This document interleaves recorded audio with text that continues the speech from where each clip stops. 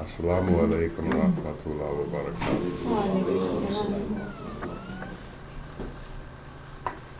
There's an old Sufi expression that dates back at least to the 14th century, that Sufism used to be a state of being without a name. Now it's a philosophy without a state of being. The point being that there's a difference between philosophy and being. There's a difference between actually encountering what it is you're talking about as opposed to touching it with your intellect and trying to describe it intellectually.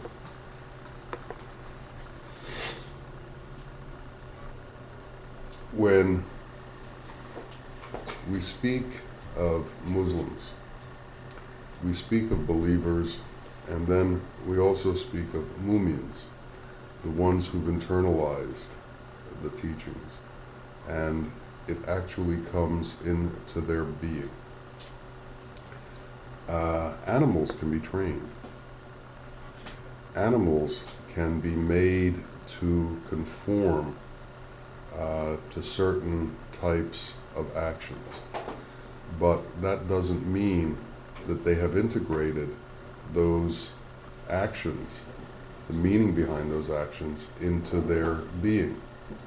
We all know the term nafs, the lower self, the part of us that's constantly pushing us to act out in an animal way. The part of us that's susceptible to the whispers of the whisperer, who is constantly enticing us with the baubles and the glitters of the world, to run after them and to chase them and to acquire them and to hoard them and to do whatever is necessary to get them for us, as if they somehow will for us do some special thing. The Prophet was once asked about his nafs, and he was asked, doesn't he have any? And his response was, I have them also, but mine have become Muslims. Now, I've heard that, and you may have heard that, but recently it came to me that he didn't say they were mu'mins. He said his nafs had become Muslims, which means they're trained animals. So they don't disrupt him anymore. They don't become involved wherein they cause a problem. Yet they have not come that other step of integrating these qualities and changing their nature. Because the nafs isn't going to change its nature. The nafs is the nafs. The lower soul is the lower soul. We have to recognize that. We have to recognize that in ourselves, and we have to recognize that as we go through our life, that's going to be with us. The question is, what can we do about it? The other question is, how do we integrate into our being the things that we hear, the things that we talk about, and the states that the Sufi cherishes or yearns for? How do we integrate love into our being? How do we integrate mercy into our being? How do we integrate compassion into our being? How do we actually, as opposed to talking about these things, become these things? In the names of Allah, when we say Bismillah ar-Rahman ar-Rahim, we say, in the name of Allah, the merciful and the compassionate. We don't say, in the name of Allah, whose name is mercy and whose name is compassion. We say, in the name of Allah, who is mercy and who is compassion. So the question we have to ask is, Can we be mercy? Can we be compassion? Can we be sabur? Can we be shakur? Can we be patience? Can we be gratitude? In Islam, in the Arabic language, many people are given names that represent these qualities. Abdul Shakur, the slave of gratitude. So it indicates two things. It indicates, one, that you've been named after one of the qualities that belongs to Allah. And the other thing it indicates is that you've been given this name with an intention that you become that which you've been named after. That somehow you become a slave to gratitude, which means that you become gratitude because you've surrendered to gratitude. You've made gratitude larger than your egocentric self, and you've entered into a state that is gratitude. Now, patience is an incredibly important part of this process because we can't force things. The will that exists, that rules all, is not our will, but His will. His will is what we try to align with. His will is what we try to become attached to and integrated with. You can't do that if you maintain an independent will. You can't do that if you maintain an independent desire, if you maintain an independent push at a certain thing. So if you don't have patience, the nafs inside of you will begin to say, become more grateful. You can do this. And they'll establish in you a false state of gratitude that is enlivened, made to feel real through your nafs. But if you have the true state of surrender, you will allow gratitude to overwhelm you, as opposed to you overwhelming gratitude through your own desire for gratitude. In other words, gratitude will enter you once you set the intention for gratitude.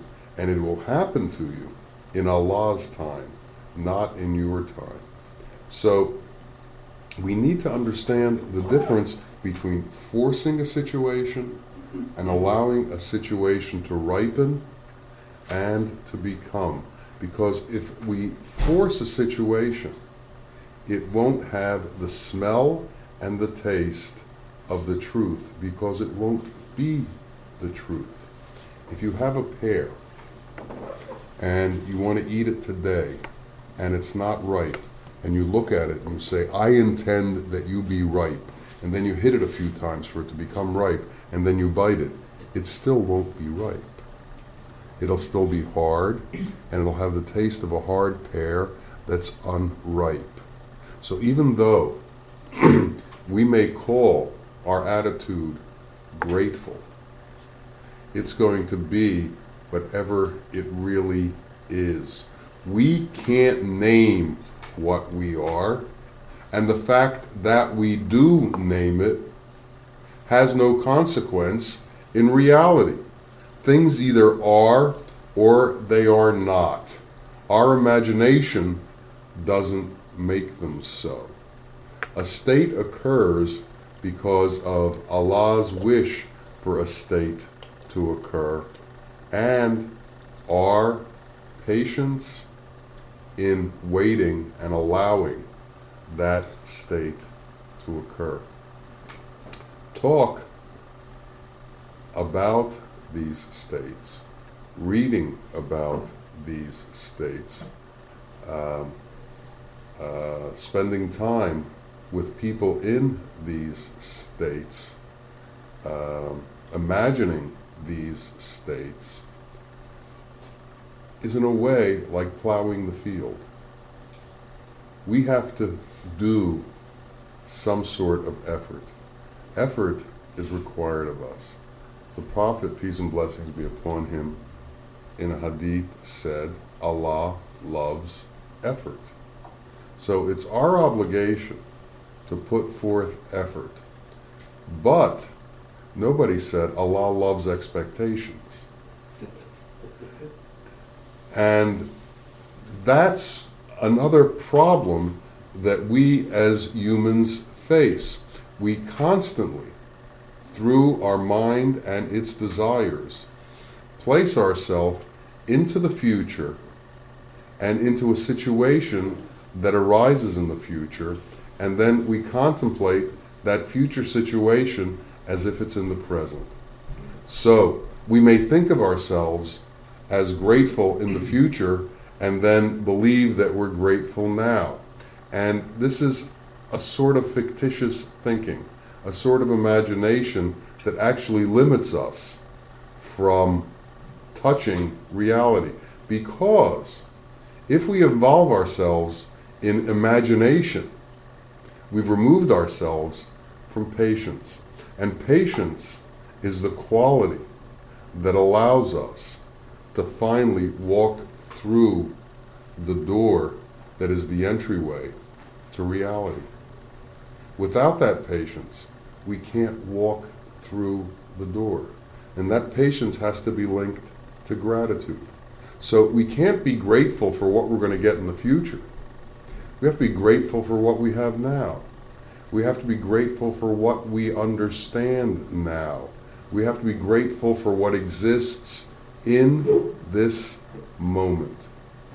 A Sufi is called the son of the moment because he's not attached to the past and he's not involved in the future. He lives in this moment. Your mind doesn't live in this moment. Your mind is either in the future or in the past. And the future and the past have the same reality to your mind as the moment. So if we are involved in the future and in the past, then our state is essentially a state that involves the mind. And saying that, it becomes apparent that it's not a state that involves the heart. And unless we're involved in a state that involves the heart, we're not in reality. We're in illusion, because the mind is the ocean of illusion. So some really simple hints, some simple understandings for us to grasp about our state is, if it's a mind state, it's not a real state. It's when the mind is bypassed that real states begin to occur.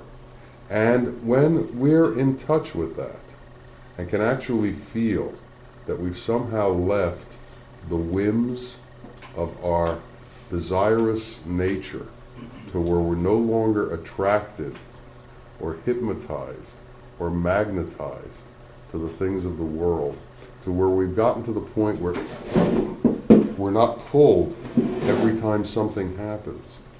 When we feel that peace, when we feel that being at rest without being overwhelmed by the artifacts that surround us and the circumstances that surround us, when we feel the quietude inside of all of that, and we're not mulling it over in our mind with anxiety and with fears and with elation or depression, because they're both opposite sides of the same coin, we begin to understand that we've entered a place that's closer to reality.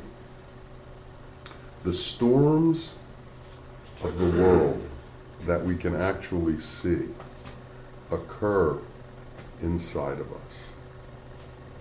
Volcanoes erupt. They're elemental forces. We have those kinds of eruptions inside of us. Tornadoes spin out of control and destroy everything they touch. We have those same eruptions inside of us. Now, we can detect when they occur, and we can either follow through with them or avoid them. And it's very difficult when this occurs to, one, maintain consciousness while that's going on so that you understand the state you're in, and two, act contrary to that state so that the destruction that that state will cause is somehow avoided. We need to be able to recognize our states. If we can't recognize our states, how are we going to get to know ourselves? If we can't recognize the difference in our states, how are we going to get to know ourselves? If we can't recognize the difference between being peaceful and being manic, how are we going to get to know ourselves? We need to understand who we are, and that means there has to be a very close examination of ourselves by ourselves. Recently, for the last few months, the stock market has been extremely volatile. It's been going up and down, and as opposed to a straight line with the same kinds of things happening every day, there have been tremendous reactions both up and down every day. Well, we also go through volatile states where we have tremendous reactions every day. If we buy and sell what's going on with us every day, we're going to end up with some tangible harm to our own being. It would be like trying to catch falling knives. It's a very difficult and dangerous thing. So when we see ourselves in a real volatile state, we need to understand that it's a time in our existence when we need to be not involved. Not involved with what? Not involved as much as we can possibly be with the outside world. Not involved as much as we can possibly be with judging ourselves about what's going on in ourselves at that moment. And not involved in what's going on. This is the real test of our ability not to react to outside stimulus. This is the real test of our ability to find a center in ourselves while the elements are out of control. In a hurricane, there's an eye in the middle of the hurricane that's very still. Everything is whirling around it, but if you're in the middle of that, you can find a place of stillness. As the hurricane of our lives every once in a while takes hold of us, as the hurricane of our circumstances takes hold of us, we need to find that centered space. In that centered space is protection for us, is a sanctuary for us, is an ability to avoid the consequences of the turmoil that's awaiting us. Now, this is how you escape your karma. You may have a karma that's going to twirl you in all kinds of directions. The question is, do you follow it? Do you engage with it? Or do you try to find the center in order to avoid it? This is what the Sheikh can do for you. He can protect you while your karma swirls around you. He can protect you while those forces are trying to induce certain actions. He can sort of shelter you and put you in a bubble that is safe from that place. We need to learn about that bubble of safety. We need to find that bubble of safety and allow us to be transported within that bubble of safety to actual states of reality. But to do that, first we need to cut our connections to the world. And as long as what other people think of us is very important, as long as our status in the world is very important, as long as our titles and our wealth are very important, as long as we hold on to things with a very tight grasp, as long as we see differences among people, as long as we see differences among religions, as long as we see differences among races, as long as we see differences and are involved in the world of judging those differences, we can't escape from the nafs and from the push and the pull of the world, because that's what they are involved in. And if we're involved in that, then our state is a worldly state. And if we wish to transcend the worldly state to a state of the pious, to a state of the saintly, to a state of the friends of Allah, our state has to change. Our involvement with things has to change. The nature of our involvement with things has to change. This world can't be that influential on us. Its influence has to decrease and decrease, and Allah's influence has to increase and increase. Allah's point of view has to become more important to us, and the world's point of view has to become less important to us. We need to live that way, and we need to prioritize in that way. And until we can actually do that prioritization, then again we're going to be caught by the whims and fancies of our desires. And unless we are able to see ourselves spin out of control, attached to a whim, we're never going to be able to see the truth. We have to be honest enough to see when a whim catches us and begins to twirl. It plays with us the way a cat plays with a mouse. It takes us from thing to thing to thing to thing. It doesn't kill us. It just plays with us and continues to play with us. Now, the difference between us and the mouse is trying to run away. We deny that we're being played with, and we interpret the scene as if we're actually playing with the whim. In other words, it's our control. We're not being controlled by it. We're very stupid mice. The mice have the intelligence, animals have the intelligence to run away. We, on the other hand, embrace our captor and praise it and write novels about it. It's hard to understand how we've become so degraded in knowledge, so degraded in understanding. But it's happened. And it didn't happen in a day. It happened over centuries. But Allah, in His mercy, has constantly been sending messengers to the world to remind people of their state and their possible state.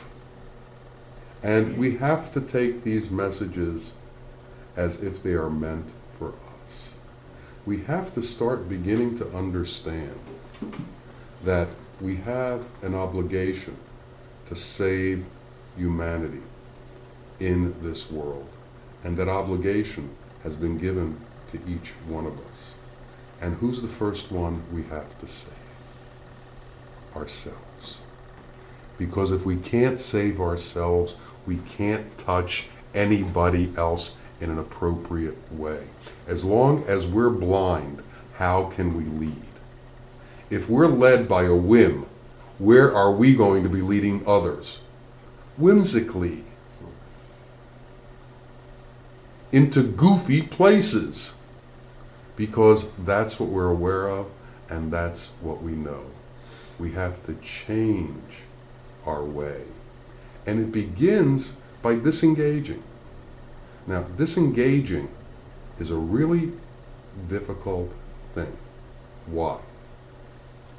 Imagine a freight train with 100 cars on it, and the freight train wants to stop. Now, imagine how many miles it's going to take for that freight train to stop. And if you look at the wheels, when the brakes are put on, sparks are flying in every direction. And if the train tries to stop too quickly, there's going to be damage to the cars. If the train tries to stop without enough time to try and stop, it's going to run through wherever it was supposed to stop, and damage is going to occur. In order for the stop to occur, there has to be a consciousness that we're moving in another direction.